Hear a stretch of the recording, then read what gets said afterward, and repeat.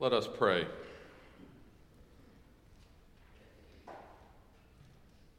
It has been a hard week for many, O God. Some of us lost power and remain without it. Some experienced damage to our homes or the homes of those we love. We give you thanks for those who have responded graciously, and we pray for all those still affected, especially as the weather has gotten so cold. We are also mindful of our friends in the Jewish community in Rochester and religious communities across our country who experience threat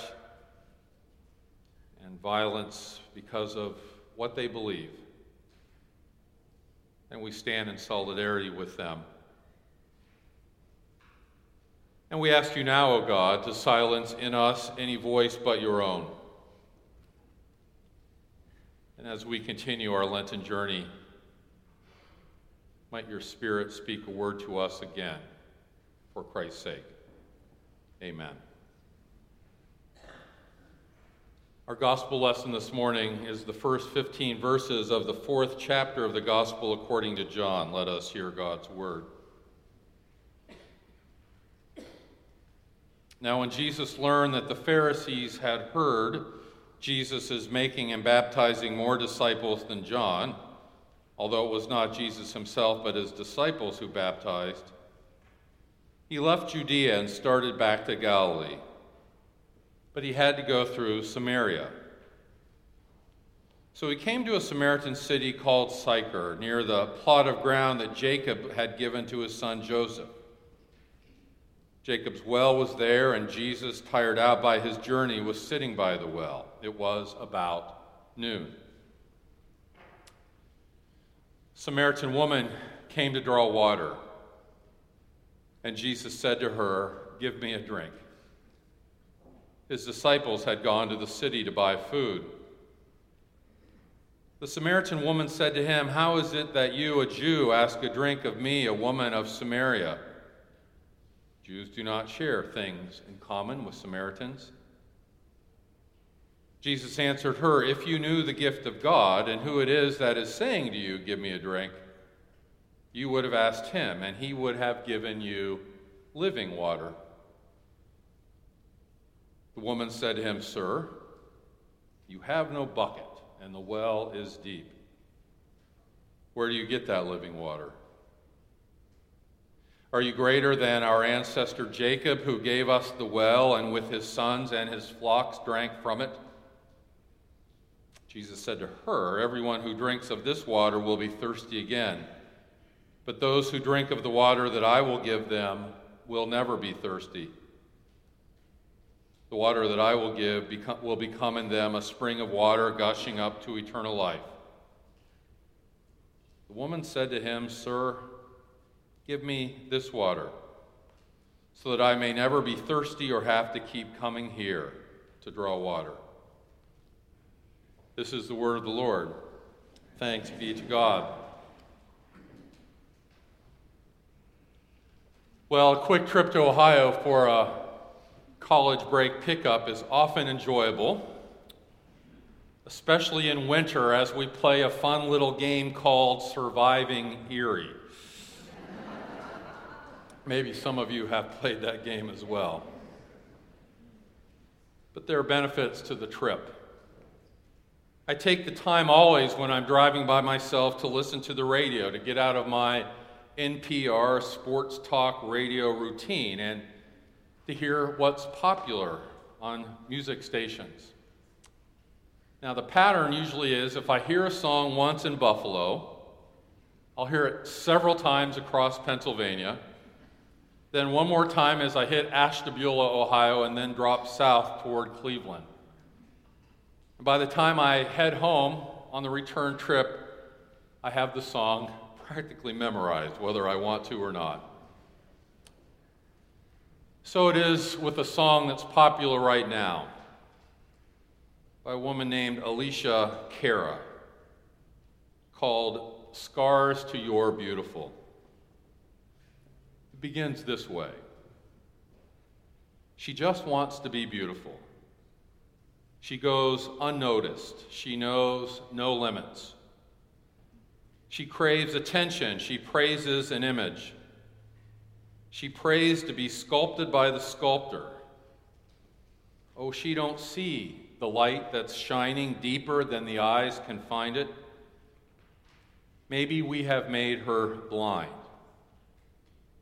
So she tries to cover up her pain and cut her woes away. Because cover girls don't cry after their face is made. Now, listening to it once, it might just sound like teenage angst. And perhaps it is.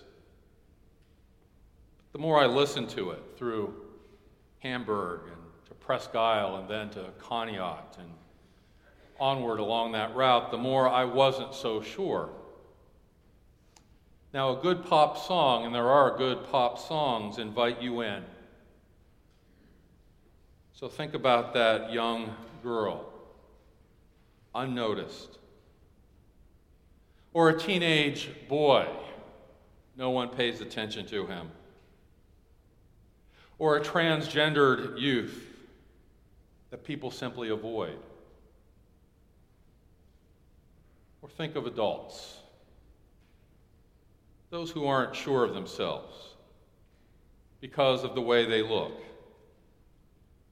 Those who aren't sure of themselves because of how they feel. Those who don't fit in. Those who struggle on many levels, whether it's inside or outside. Those who are addicted. Those who live with depression. Those who on the outside seemingly don't struggle, but live with the sense that their entire life is a facade ready to crumble at any moment. Those who have been kept down because of lack of privilege, and those who have perpetrated privilege and know they must change. Those who, young or old, for whatever reason, physical or emotional or relational or even spiritual, are unnoticed, who can't see the light that's shining, who experience pain. Could be any of us. It might be all of us. Here's the chorus. But there's a hope that's waiting for you in the dark. You should know you're beautiful just the way you are. And you don't have to change a thing. The world could change its heart. No scars to your beautiful. We're stars and we're beautiful. You're beautiful just the way you are. No scars to your beautiful. Well, we do not know her name, though she commands considerable biblical real estate in the 4th chapter of John's Gospel. Jesus is in the Samaritan city called Sychar. He's traveling with his disciples. It is high noon. He is hot and dusty and thirsty. He's at a well. And he encounters a woman, a Samaritan woman. He asks for a drink, and if you read it closely, actually he doesn't really act. He kind of demands a drink. This morning we've heard a portion of the story. I'm going to fill in a bit what follows. Give me a drink, Jesus says, and already, therefore, the encounter is a notable one. Jesus, a Jewish male, would not speak to a Samaritan woman. She knows this. He knows this as well, yet they speak with one another. They engage in a kind of verbal dance at many different levels. It is about water, physical thirst, but it's about so much more than water and physical thirst. That is to say, Jesus is thirsty. And what we learn is that the Samaritan woman is thirsty at an entirely different level. And what we just heard, she finally begins to understand who Jesus is, and she asks him for the living water that he offers. so that she will never be thirsty again.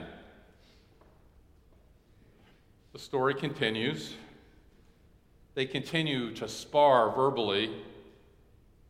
He makes a comment about her marital status. She's had several husbands. She agrees with that, or at least male relationships. And the man with whom she is relating now is not her husband. And you can read this interaction, these few verses, in many different ways. Some in the history of interpretation have kind of been judgmental. They've said that the implication is that this woman is a prostitute, or at least someone with a morally ambiguous reality. But when I read the story without that lens, I see Jesus simply identifying her status, not to judge, but to establish that he knows her. He knows her story. He knows her circumstance. He knows her narrative. He knows, and she knows that he knows, so that the Samaritan woman can connect with this Jewish man, this Jesus, in an entirely different and transformative way. And she realizes that he's the Messiah. Then the disciples show up. They are baffled by all this, because the disciples are usually baffled by what they encounter. And the woman goes back to the city, and without being credentialed, she becomes a kind of instant evangelist, telling her people of the encounter, telling them what Jesus did, telling them who he is. And the chapter concludes with the affirmation that many believe because of what she did and what she said, because she was willing to share her experience. Now, among many things that I'm not a psychologist. Yet I can't help but ponder what's going on here. The immediacy and the intimacy of the encounter, but also its rippling and very far-reaching implications. I can't help but reflect in a week when we've marked International Women's Day. I can't help but wonder in a week when we've been asked anew to think about places of origin and crossing borders. I can't help but wonder in this year of reconciliation. I can't help but wonder as a pop song about going unnoticed lives in my head. I can't help but wonder as thinkers like Brene Brown, who many of us know through her books and TED Talks, are curating conversations right now that merit our attention about themes like sadness and fear and desperation and heartbreak and shame, especially shame. In her current book called Rising Strong, which some of you have read, I know, Brene Brown writes about shame, about the death of our expectations and how painful that can be as we live our lives, painful beyond measure, she says. So I'm not a psychologist, but what I do believe and know is that many of us, and perhaps all of us, walk around with internal and external wounds. Some are self-inflicted, some are inflicted by others, some are inflicted by the culture. But all of them prevent us from claiming not only that pop song's affirmation that we are beautiful, that we have no scars, but that we are beloved by God, created in God's image. The bulletin cover quotes an extensive paragraph from the 20th century theologian Paul Tillich's famous sermon called "You Are Accepted."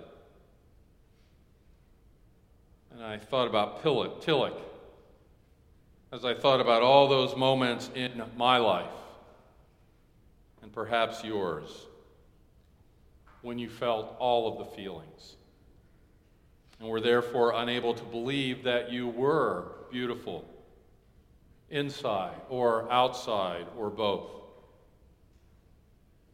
And why I keep saying that I'm no psychologist is that I do not want to project all of this onto this Samaritan woman. But I can only imagine that a foreign woman, a second-class citizen by definition with a backstory, has not experienced or felt one of those feelings. That despite whatever inner resilience she has not been left out in some way, has not been diminished in some way. And Jesus stops and talks with her and takes her seriously. He accepts her just as she is. Tillich writes, "Grace strikes us when we are in great pain and restlessness. It strikes us when we walk through the dark valley of a meaningless and empty life. It strikes us when we feel that our separation is deeper than usual because we have violated another life, a life which we loved or from which we were estranged.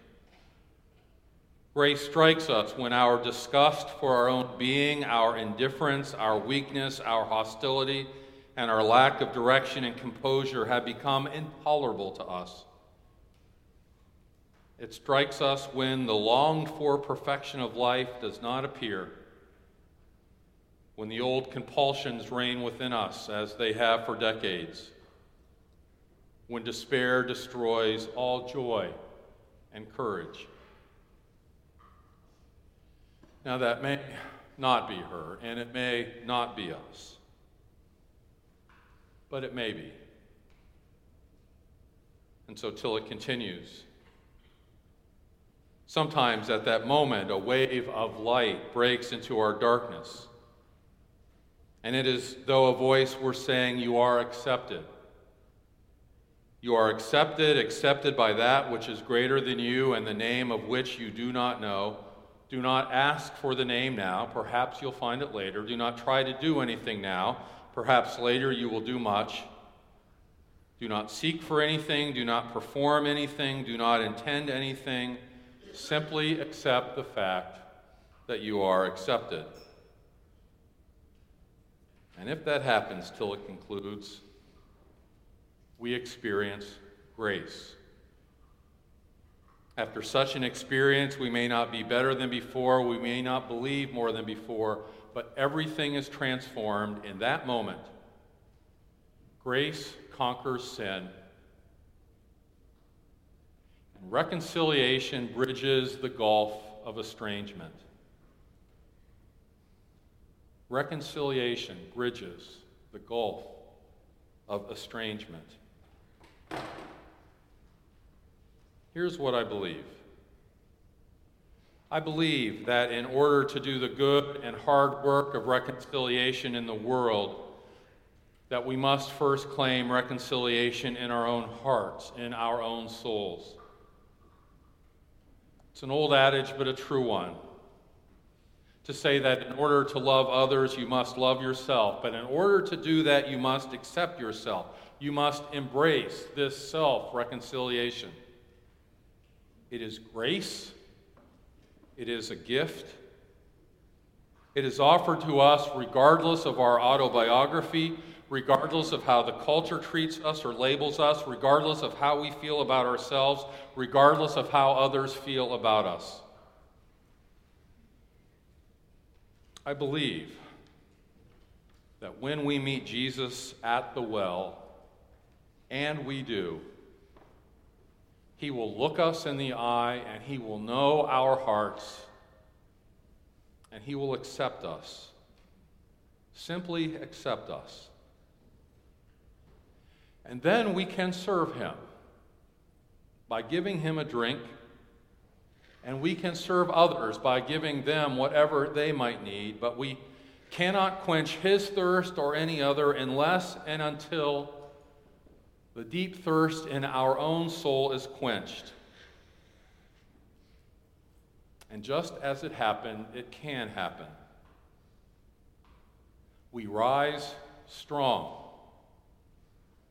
We know that we are beautiful with no scars. We accept that we are accepted. We are thirsty no more. Amen.